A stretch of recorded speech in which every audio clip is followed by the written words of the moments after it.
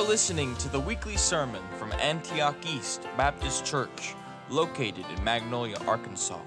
For more information about our faith and local congregation, visit antiocheast.com. Turn in your Bibles to Proverbs chapter 1. Proverbs chapter 1. If you want to go to hell, I'm going to tell you how to get there today. I'm going to show you 3 steps you got to take to get there. Let's stand together and we'll begin our reading in verse 20 of Proverbs chapter 1. Wisdom calls aloud outside. She utters her voice in the open square. She cries out in the chief concourses. At the opening of the gates in the city, she speaks her words. How long, you simple ones, will you love simplicity? For scorners delight in their scorning, and fools hate knowledge. Turn at my rebuke. Surely I will pour out my spirit on you. I will make my words known to you. Because I have called, now listen. Because I have called and you refused, I have stretched out my hand and no one regarded. Because you disdained all my counsel and would have none of my rebuke. I also will laugh at your calamity. I will mock when your terror comes. When your terror comes like a storm and your destruction comes like a whirlwind, when distress and anguish comes upon you. Then they will call on me, but I will not answer. They will seek me diligently, but they will not find me. Can you imagine all those people beating on the door of the ark? And God would not open it for them. Because they hated knowledge and did not choose the fear of the Lord, they would have none of my counsel and despised my every rebuke. Therefore they shall eat the fruit of their own way and be filled to the full with their own fancies. For the turning away of the simple will slay them, and the complacency of fools will destroy them. But whoever listens to me will dwell safely and will be secure without fear of evil. In verse 20, again, it says, wisdom calls aloud. And I may be wrong, but I believe in the King James Version it says cries aloud. I like that better, to be honest with you. Cries aloud. Wisdom cries. Now, I don't like to put things on Scripture that the Lord doesn't mean to be there, but I don't think we harm Scripture, and I don't think it's a very far leap to say that this is the gospel call. It's wisdom crying without, and I do relate this to Jesus, and you say, well, should you do that? Well, 1 Corinthians 1:30 does. It says that Jesus has been made wisdom to us. Let me tell you a wise thing to do. Repent of your sin and place your faith in Jesus Christ. It's the wisest thing in the world you could do. And we see that wisdom is crying, but it could be God that is crying. It could be the evangelist that's crying these things. It could be the gospel witness. It could be the preacher. It's me this morning that are saying these things to you. This is wisdom, to hear the words of this great proverb. First of all, I'm going to get right into it. First of all, we see the Spirit's call. It says wisdom. I don't think it's a strong leap to say this is the Spirit. He, matter of fact, even calls himself the Spirit of wisdom. And he says, in the New King James, it says called, but the word means to overcome. Now listen, this is the meaning of that word, that wisdom cries or wisdom calls. And the word means to overcome, to be overcome, to cry out, to shout for joy, to give a ringing cry, in joy, exultation, and also in distress. It means to cry aloud. And we discussed in our Sunday school, Brother Matthew brought this up, how we ought to have a passionate going forth and witnessing to people. and intentionally go out with the gospel. You read in your Sunday school class, adults, you talked about that certain man that gave a great supper, and he sent his servant out. And some rejected, but some came. And he went out and he compelled them to come in. And we think for some reason, because we do strongly believe it is God that brings salvation. But my friend, you must understand that every man chooses. He does. And if today you choose not to come to Christ, you will go to hell, not because God overlooked you, but because you chose to go there. It cries, exuberant, singing and shouting, whether negative or positive. In this case, it's a positive thing. He's bringing good news. If you will hear me, if you will live by me, if you will come to me, you're going to be, look at the last verse, whoever listens to me will dwell safely. Isn't that what you want? That's what you're all working for, is that you and your wife and your children will be safe. Now, that's not talking about the physical, but I'm relating that to this. And will be secure without fear of evil. Isn't that what the American dream is?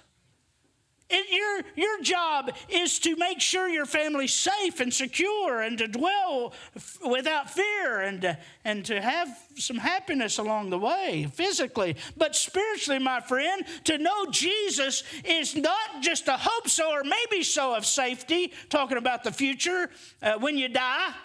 By the way, everybody's going to die. The statistics on death are very alarming. 1 out of every 1 person dies. And I don't care what you do, whether you're saved, if you could get saved 15 times, we all have that apprehension about death. But my friend, it's only yours. It is only yours. And it's only mine, because God knows. And when you are saved, you don't have to worry about it. You're secure without fear of evil if you know Jesus.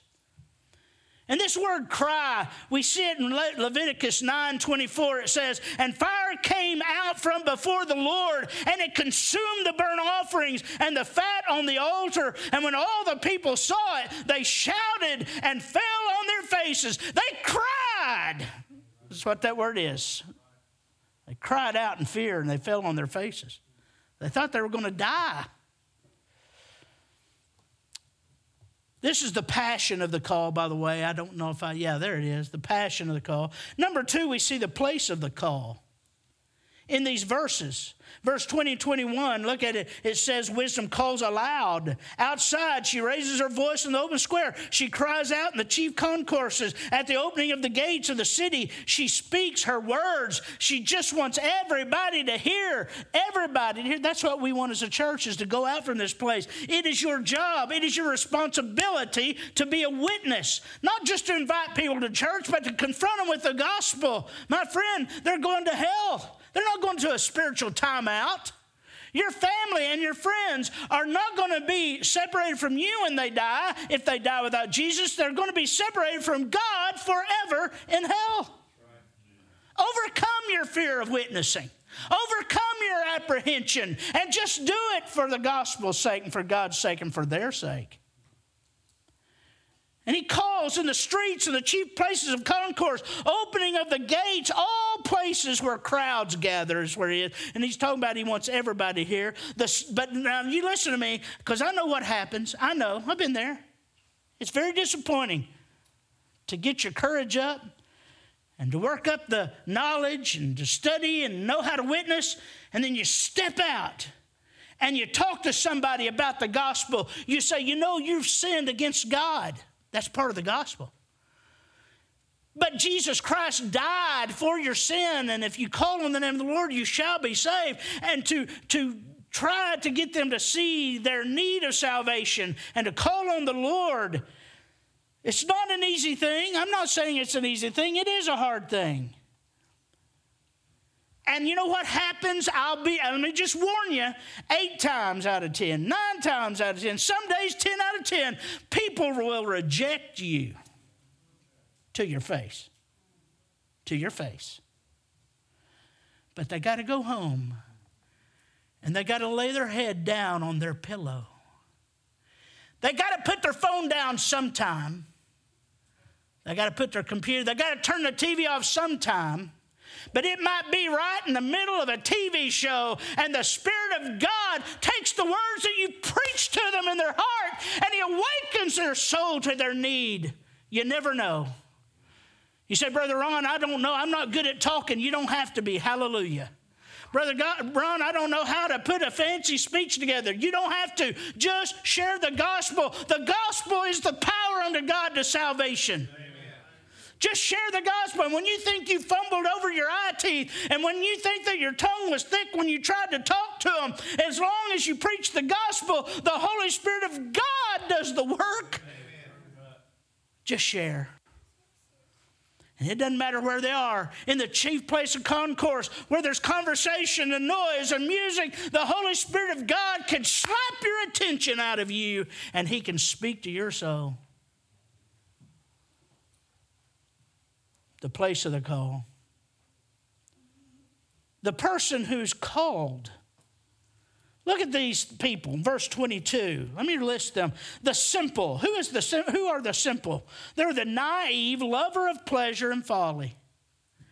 I mean, they just are living for the next high.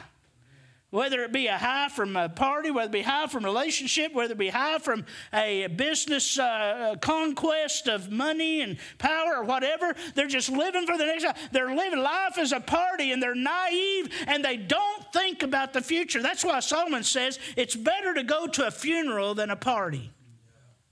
Now, he said it's better to go to the house of mourning than the house of feasting. But that's what he meant. A funeral is better than a party. Why? Because a funeral makes you look at that box and makes you think about your own mortality.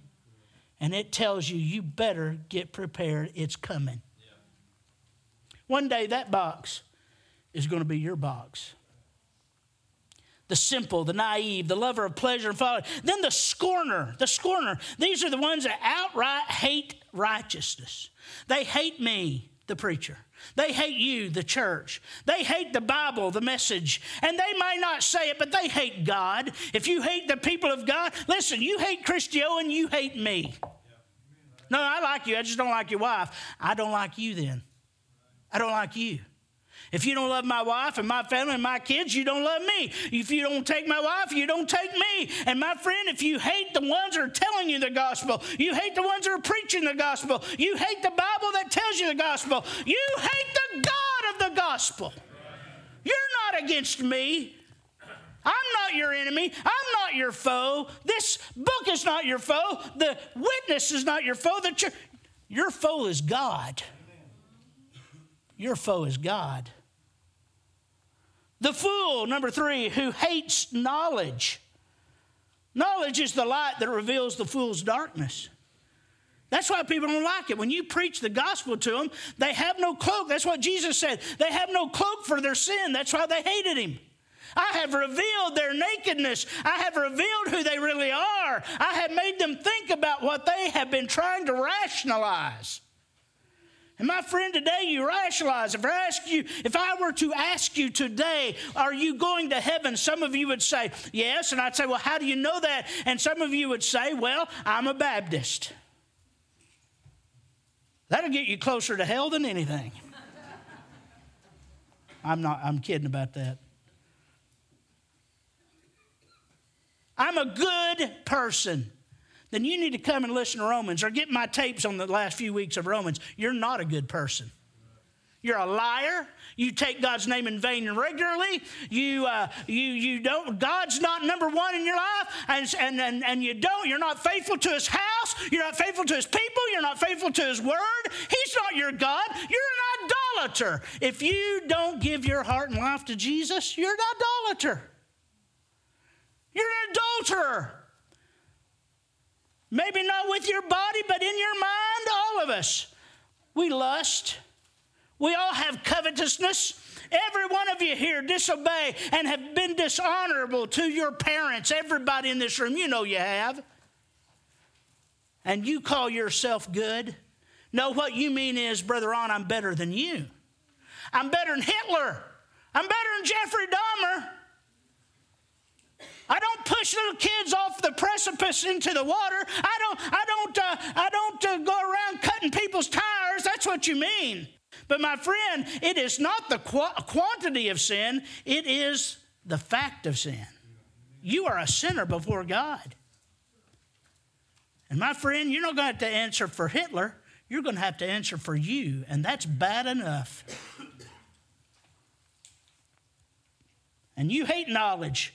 You hate this kind of preaching. Some of you here said, I knew I'd hate going to church today, because you're having to think about things you don't want to think about.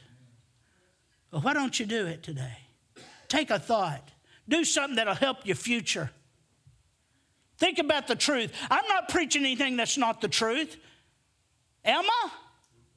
I'm not preaching anything that's not the truth. This is what the Bible says.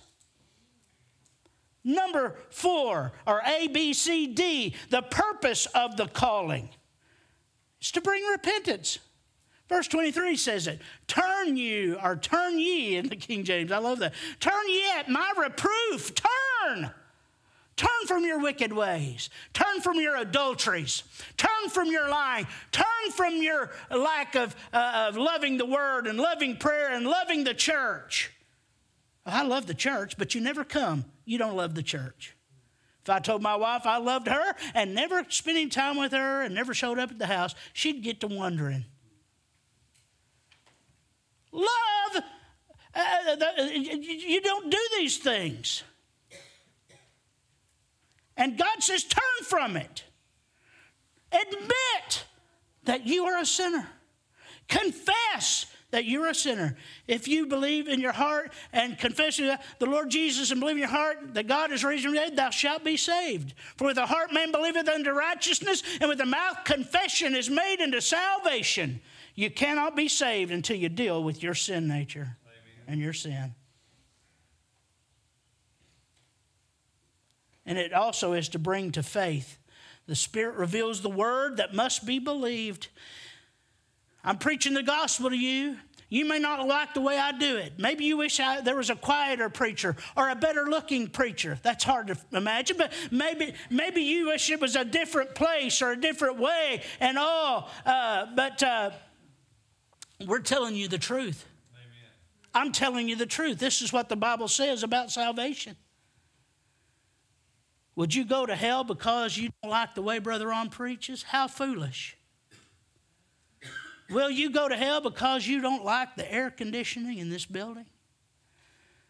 The lighting, whatever. I don't know how many people. Listen, you don't care about any of those things. You know that you're just trying to rationalize yourself and get your mind off of the truth that you need to be saved.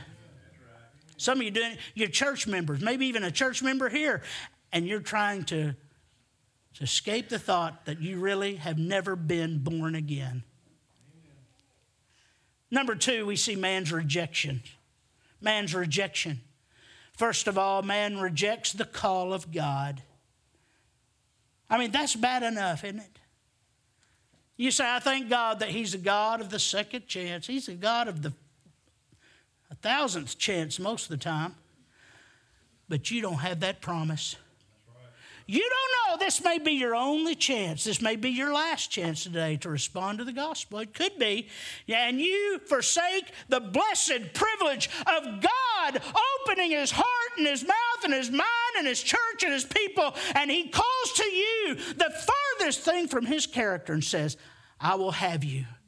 Come to me. What a blasphemous thing to say no to. I called and you refused, the verse says. You reject His compassion. I stretched out my hand and no one regarded. This is God to you, wisdom to you, Christ to you. I stretched out my hand. I mean, can you see Moses? Excuse me, not Moses. Moses was not on the ark. Noah on that ark and that dove out flying, and she could find no rest for the sole of her feet. And the Bible says she flew back to the ark, and it says this is how it puts it. And she flew back unto Noah into the ark. In other words, I think it has a picture of Noah stretching out that one window that's in the ark and seeing the struggling dove love that was out there and things that weren't its nature. And he grabs the precious thing and brings her into himself. It says he brought her into himself, into the ark. That's what it says. That's what God wants to do today. He wants to bring you in unto himself, into the ark. And he's stretching out his hand. And you're saying, I don't like the lights in this place. Of his counsel. You're rejecting me today because I'm giving you the counsel of God, and you don't like it, you don't want it, you don't think you need it. But maybe God today is going to open your heart and mind to it. You disdained all my counsel. You hated those preachers. You despised your parents because they drugged you. They drug you to church on Sunday. They drug you to church on Sunday night. They made you go to church on Wednesday night. And you despised your parents because they made you go to that church and have to listen to all that mess. You despised it all. You didn't want any part of it. You despised the counsel that God sent, the preachers, the teachers, the parents, the friends that have tried to tell you about Jesus. And then you reject his correction. Maybe God's got a little more serious with you than some. You would have none of my reproof. Now notice this progression. It starts out as a simple call. Come to me. And then he moves into I stretched out my hand and no one regarded. He's compelling you. You disdained all my counsel. He sends people into your life to bring himself, and you say, no, no, no, no, no. And then he gets serious and kind of grabs you by the face and says, you're going to go to hell if you don't come to me. You cannot go to my heaven if you do not repent of your sin and place faith in Christ.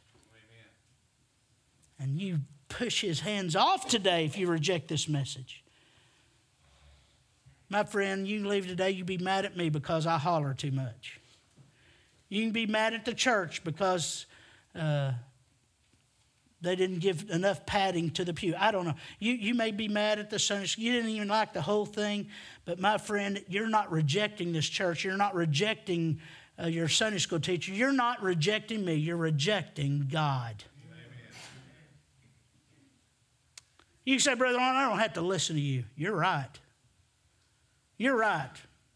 People do it every Sunday. They don't listen to me. No, I'm not talking about you, I'm sure. I mean, I preach every Sunday on things. Some people don't change. Some people don't hear. So yeah, you can reject me. I'm just a man. I'm not much of a man, just to be honest with you. I'll be honest with you. But my friend, you cannot reject God and get away with it. Because what's coming next, this book tells us, is God's judgment. God's judgment, verses 26 through 32. We see the dilemma of judgment in verses 26 through 28. The God who once loved you and pleaded with you will one day laugh at you. He will laugh at you and mock you and will not hear you. Can you imagine? Oh, we don't like to talk about that God. God would never do that. Yes, he will. He's a God of justice. He's not some frumpy grandpa that has a paddle with a pillow on the end of it. He's a God of justice. And he loves, above all, holiness and righteousness. And he requires, above all, holiness and righteousness. The description of judgment, I've got to go quickly. You know what you're going to get? If you reject God and finally pass away your day of grace, as my old pastor used to say, J. Harold Smith, you're going to get desolation. Look at verse 27. When your terror comes like a storm and your destruction comes like a whirlwind, when distress and anguish come upon you. Now look at this. That one word there, distress and anguish, means loneliness, being totally alone. You have no friends on this day, nobody to stand with you. You're all on your own, facing a God of righteousness.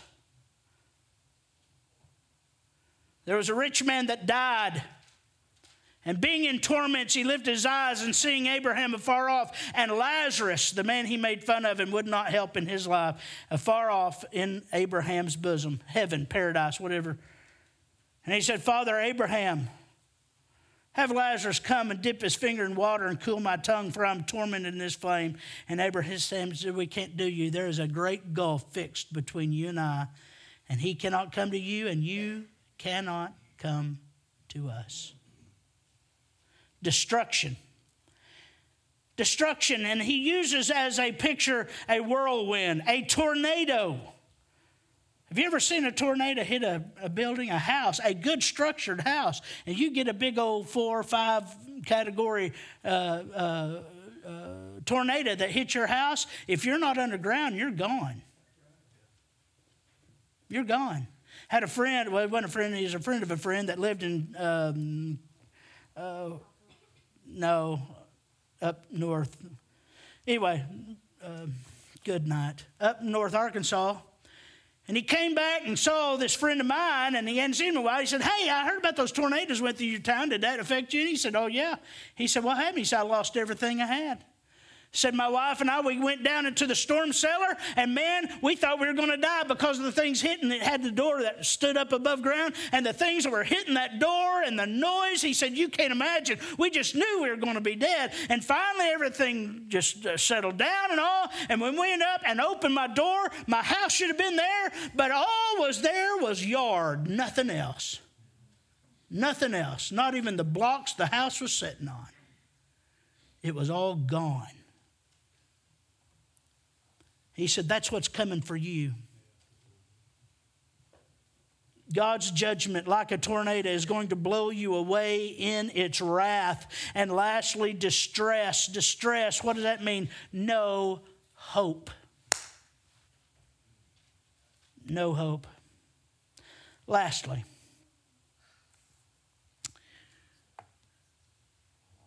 look at that last one there. Your invitation. Your invitation. He says there in verse 33, look at it. But whoever listens to me will dwell safely and will be secure without fear of evil. He's saying, listen to me, believe in me, come to me. Repent of your sin, turn from your wickedness, and turn to me and be saved. Proverbs 1:33, but whoever listens to me will dwell safely and will be secure without the fear of evil. This is not talking about in this life. It's not this physical life. Although I think God helps in that too. If you're his child, he's going to put you in places, a situation he wants. You don't have to worry about it.